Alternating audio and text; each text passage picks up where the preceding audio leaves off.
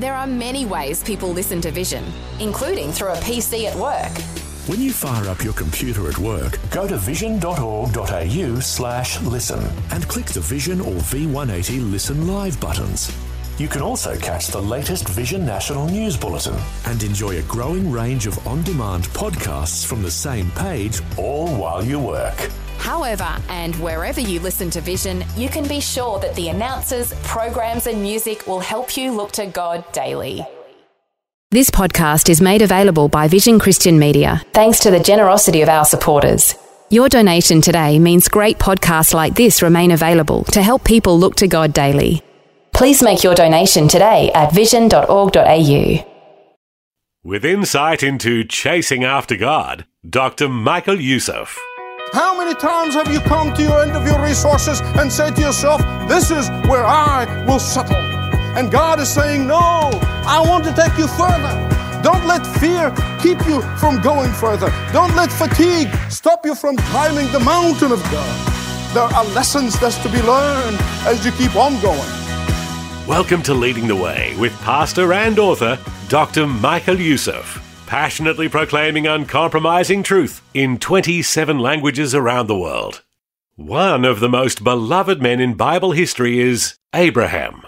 And today, Dr. Youssef begins a deep dive into Abraham's life, choices, and failures. All of these ingredients in his legendary faith. Let's join Dr. Michael Youssef in Genesis chapter 11. I had an opportunity to listen to a speech that was given by a leader in the art community. This speech was given in a local school during their Christian Emphasis Week. The speaker is a recipient of numerous awards and prizes. He is respected by our cultural elite. In his speech, he not only sought to tear to shreds the essence of the Christian faith.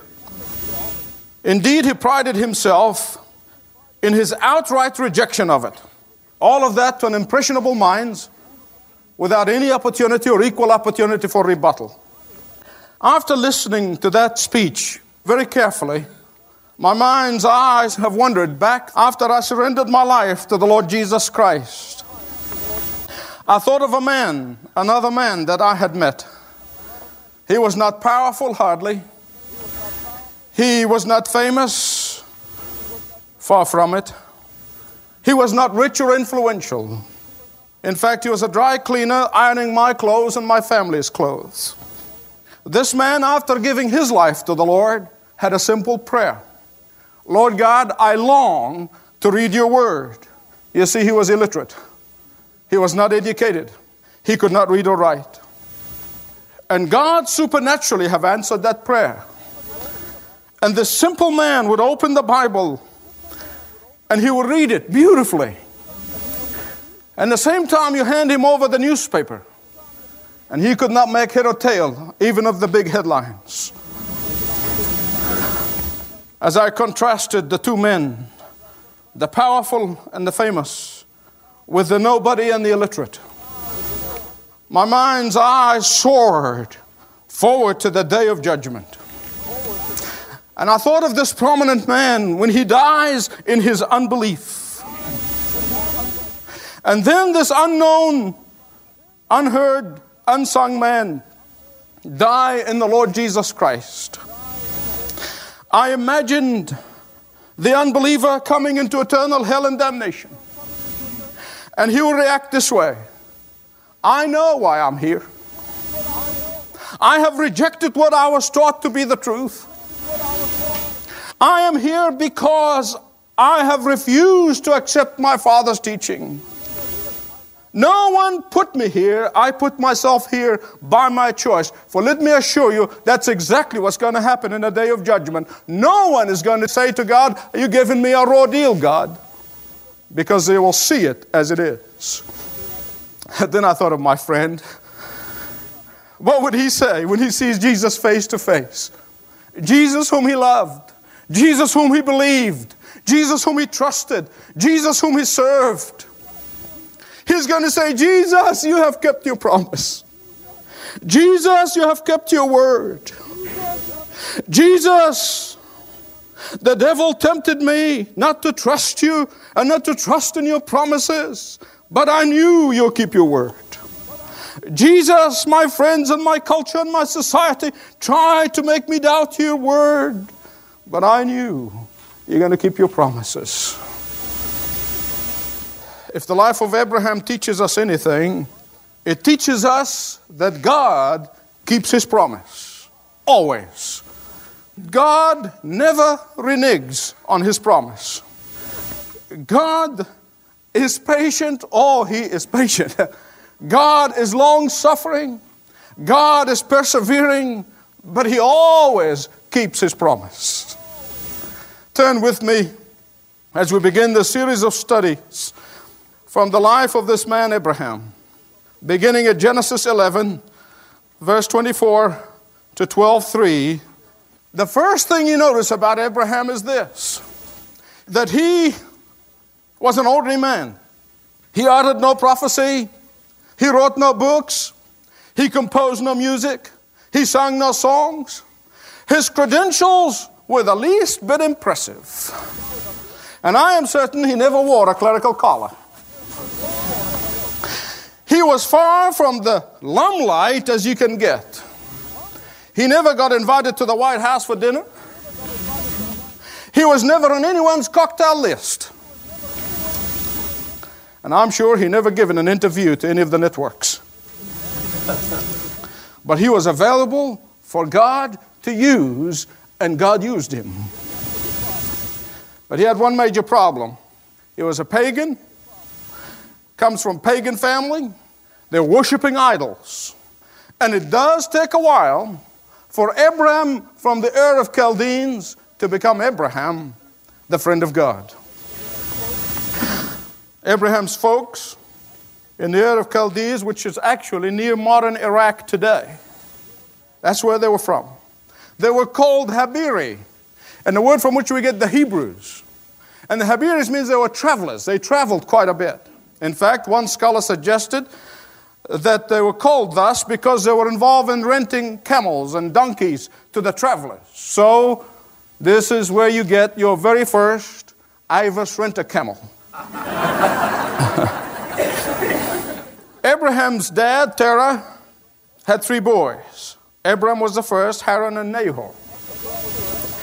As the boys grew up, Terah became very proud of his boys until tragedy struck. Haran died in his very arms. And as a result, Terah would become very possessive of his other 2 boys. It wasn't long before another tragedy was about to strike in old Terah's tent. Abraham got religious and he wants to leave home. He's called to the mission field. I want to give you a Middle Eastern insight of how possibly this has all taken place. Are you ready for it?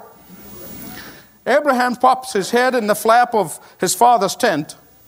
He said, "Can I come see you?" And the father said yes. And after they sipped some of that dark coffee, Abraham said, "Father, God, the creator of heaven and earth, called me to leave home and go to Canaan." And here's how a Middle Eastern father would react.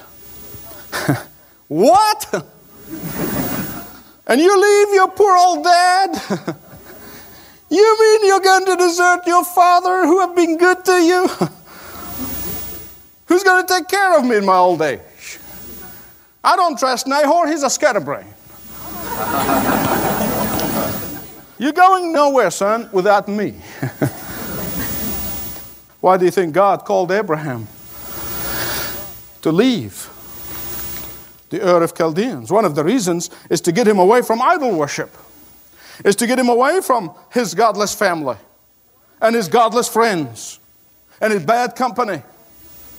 And when God calls you to Himself, the first thing He wants you to do, He wants me to do, is to get away from immorality of the past, to get away from the addiction of the past, to get away from the bad habits of the past, to get away from the wrong crowd of the past. So the next day, Abraham comes home from work, and here his father Terah had everything packed. Where are you going, Father? Whatever your God is telling you, I'm with you. Wherever you go. Oh, really? Verse 31. So they get going on their way to Canaan. But what happened? They get halfway, and they're about halfway. This is a beautiful oasis town of Haran, and there they stay. Why? You see, in Terah there was a great temple for the moon god. And Terah saw this and he got so excited. I mean, he saw this temple of the moon there, and he thought he died and went to heaven. So he said to Abraham, he said, son, I came with you this far, but no further. But there, God said to go to Canaan. Oh, this is as good as Canaan. It's one city as good as the other. One problem. Very simple problem. That is not where God said for him to be. How many times have you and I settled for something short of God's perfect plan for our lives? How many times have we come to the point of our spiritual journey and say, this is it, we're not going any further? How many times have you come to your end of your resources and say to yourself, this is where I will settle?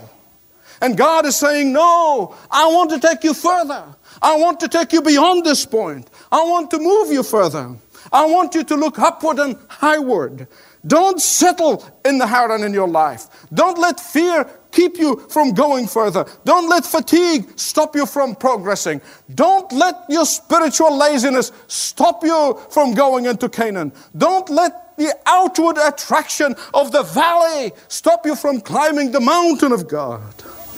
There are lessons that's to be learned as you keep on going. There are glories that can only be seen as you obey perfectly my will. And God is saying to us, I want to take you from your comfort zone. I want to move you further with me, into intimacy with me. That is my desire, a desire of my heart. That is why I called you to myself. Are you hung up in Haran? Are you unwilling to take the step that will separate you from the wrong friends, from the wicked institutions, from the harmful influences? Is your life cluttered with improper priority? Are you continuing to plead the promises of God with one side of your mouth and then breaking every biblical principle with the other? And wonder, what's wrong with me? What is happening to me? Abraham at this point of his life embodies the life of the stagnant Christian. And he stopped in his condition for 6 years. For 6 years, Abraham was marred in the murky water of partial obedience. Oh, God forbid that I would be caught in that partial obedience. Finally, when Terah dies, God renews his call upon Abraham's life. And in chapter 12, the first 3 verses, God gives Abraham a 7-fold blessing. At this point, Abraham was 75 years old. He's an old man. And God was saying to him, Abraham, get off your blessed assurance. Take up where you've left off 6 years ago. Please listen to me very carefully. As long as you are breathing, it is never too late. Abraham was 75. God said, pick up where you left off. Get going. And Abraham gets excited at the renewal of God's call. And he goes to Nahor, his brother. He said, guess what, brother Nahor? That's a use of translation, but it makes the point. This time he's not listening to pagan advice, for God has spoken. Here, what are these 7-fold promises? Well, first, God said, I will make you a great nation. Secondly, I will bless you. Thirdly, I will make your name great. Fourthly, I shall make you a blessing. Fifthly, I will bless those who bless you. I will curse those who curse you. In you all the families of the earth shall bless themselves or be blessed. Look at the first promise. God will make him a great nation. Think about it. Abraham was an old man. The whole world knows that Sarah is barren. She can't bear children. And God said, I will make you a great nation. As we shall see later on in this series of sermons from the life of Abraham and Sarah, both of them, when their faith faltered, when their faith began to fail, they both tried to help God in their ways. But neither could help God. Why? You know why? Because God doesn't need any help in fulfilling his promises. All he wants is unconditional obedience. That's all he wants. Secondly, he said, I will bless you. Boy, I reflected upon this. Do you know what it means to live under the blessing of God? You know what it means? It means that God will look out for you. It means that God will move on your behalf. It means that God will concern himself with your life and what concerns you. It means that God desires to bless you. That is the desire of his heart. It is only when you and I run away from his shadow, when you and I run away from his shelter, cause ourselves all kinds of trouble and pain. Later on, Moses explained what God means by this blessing in Deuteronomy 28:13. And the Lord will make you the head and not the tail. And you shall be above only and not beneath, if you heed the commands of the Lord your God, which I command you today. My friend, when you know the Lord Jesus Christ as the Savior of your life, you are the descendant of Abraham by faith. And God's promises to Abraham are yours. Thirdly, God will make Abraham's name great. Isn't it like the Lord? You know, to take this obscure man from the Ur of Chaldeans. He's a nobody. Nobody ever heard of him. And he leads him out of the land, away from his people, even his father's house. And then he makes nearly 3.5 billion people around the world all clamoring to be associated with him. The Jews by race, the Christians by faith, and the Muslims through Ishmael. Fourthly, Abraham is to be a blessing. You see, it is one thing to receive the blessing of God. It is one thing to enjoy the blessing of God. And it's totally another thing for you to be a blessing to others. God never blesses so we can bask in his blessing. That is not the way God works. That's not the character of the God of the Scripture. God's way of blessing is that we may be a blessing to others. Abraham was blessed. Why? In order that he may be a blessing to many. God does not intend to stop with us. No. He wants us to channel his blessings. And the faster we channel his blessings, the faster he keeps pouring it in. And the faster we channel it, the faster he'll pour it in. And the fifth and the sixth, in the sevenfold blessings, he said, I will bless those who bless you and curse those who curse you. That needs an explanation. Why did God call Abraham? Why Abraham? Because of his good looks? I rather doubt it. Because of his intelligence? I got news for you. God could have done much better in Egypt.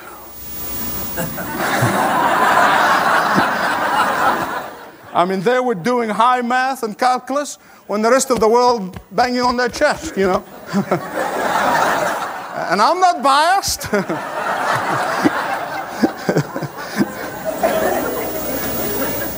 It wasn't his looks, wasn't his intelligence. But God called Abraham, a man chosen by God, to be an instrument of fulfilling God's purpose for the world. That's it. And those who align themselves with the purpose of God will come under his blessing. And those who refuse to align themselves under the purpose of God will experience His curse of judgment. This is a universal principle. Just mark it down. God does not curse anybody in the sense of looking down from heaven and hurling some thunderbolts and fits of anger. No. Listen, judgment is the other side of mercy. God's curse is the other side of blessing. You and I have a choice. We really do. These individuals that I've contrasted in the beginning of the sermon had a choice. Go with God and know His blessing. Go against God and know His curse. God said, choose as a blessing or choose a curse. Which one do you choose? You have to bear the consequences of your choice. God sets the road before you, and you make the choice. And the seventh blessing, He said, all the families of the earth will be blessed through Abraham. What does that mean? The Lord is saying this: one day I'm going to be bringing into the world someone who's a physical descendant of you, Abraham. And when He comes, He's going to bring blessings to the whole earth. Jesus, the son of Abraham, is the fulfillment of the covenant promises. And anyone who will come to Him will be blessed. Anyone who will reject Him will be cursed. Anyone who will reject Him will experience the judgment of God. And I want to tell you, this is valid in America. It is valid in Asia. It's valid in Europe. It's valid in Africa.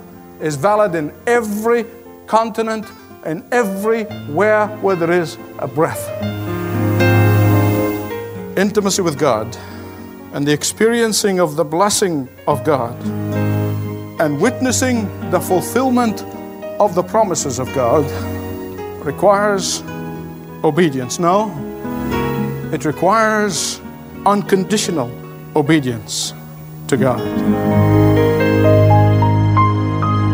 Obedience, foundational to fully experiencing the promises of God. Practical words from our teacher on Leading the Way, Dr. Michael Youssef.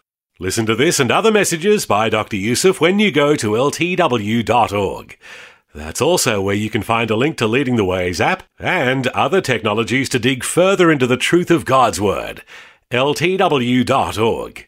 You know, I'm sure many of you think that Leading the Way is just one more of the Bible teachers you can hear on this station or podcast platform, but it's much more. Leading the Way is a ministry reaching into the homes and hearts of people across 6 continents, in 27 of the world's most spoken and understood languages. A good portion of the international outreach of the ministry is by way of Navigator distribution. These are MP3 devices loaded with teaching from Dr. Youssef in a dual language format. That's kind of hard to describe, so listen to an audio sample from a Leading the Way Navigator. Hello listening friends, we are delighted that you tuned in. دوستان شنونده سلام. خوشحالیم که به ما ملحق شده اید. We are delighted to tell you that we are bringing you a series of messages on the cross. خوشحالیم که به شما بگوییم از امروز یک سلسله درس‌هایی را درباره صلیب شروع می‌کنیم. And then we're going to talk about the resurrection of the Lord Jesus Christ.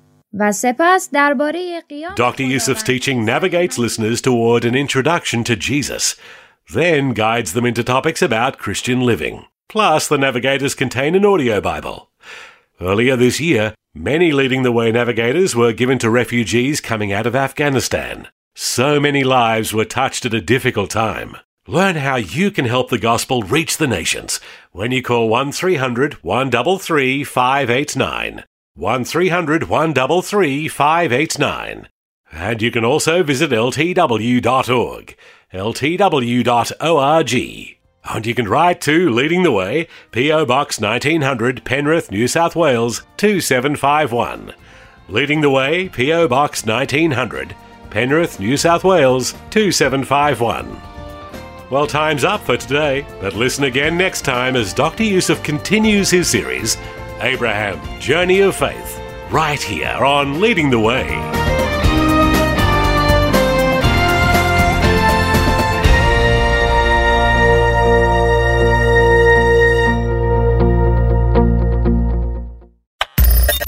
Thanks for taking time to listen to this audio on demand from Vision Christian Media.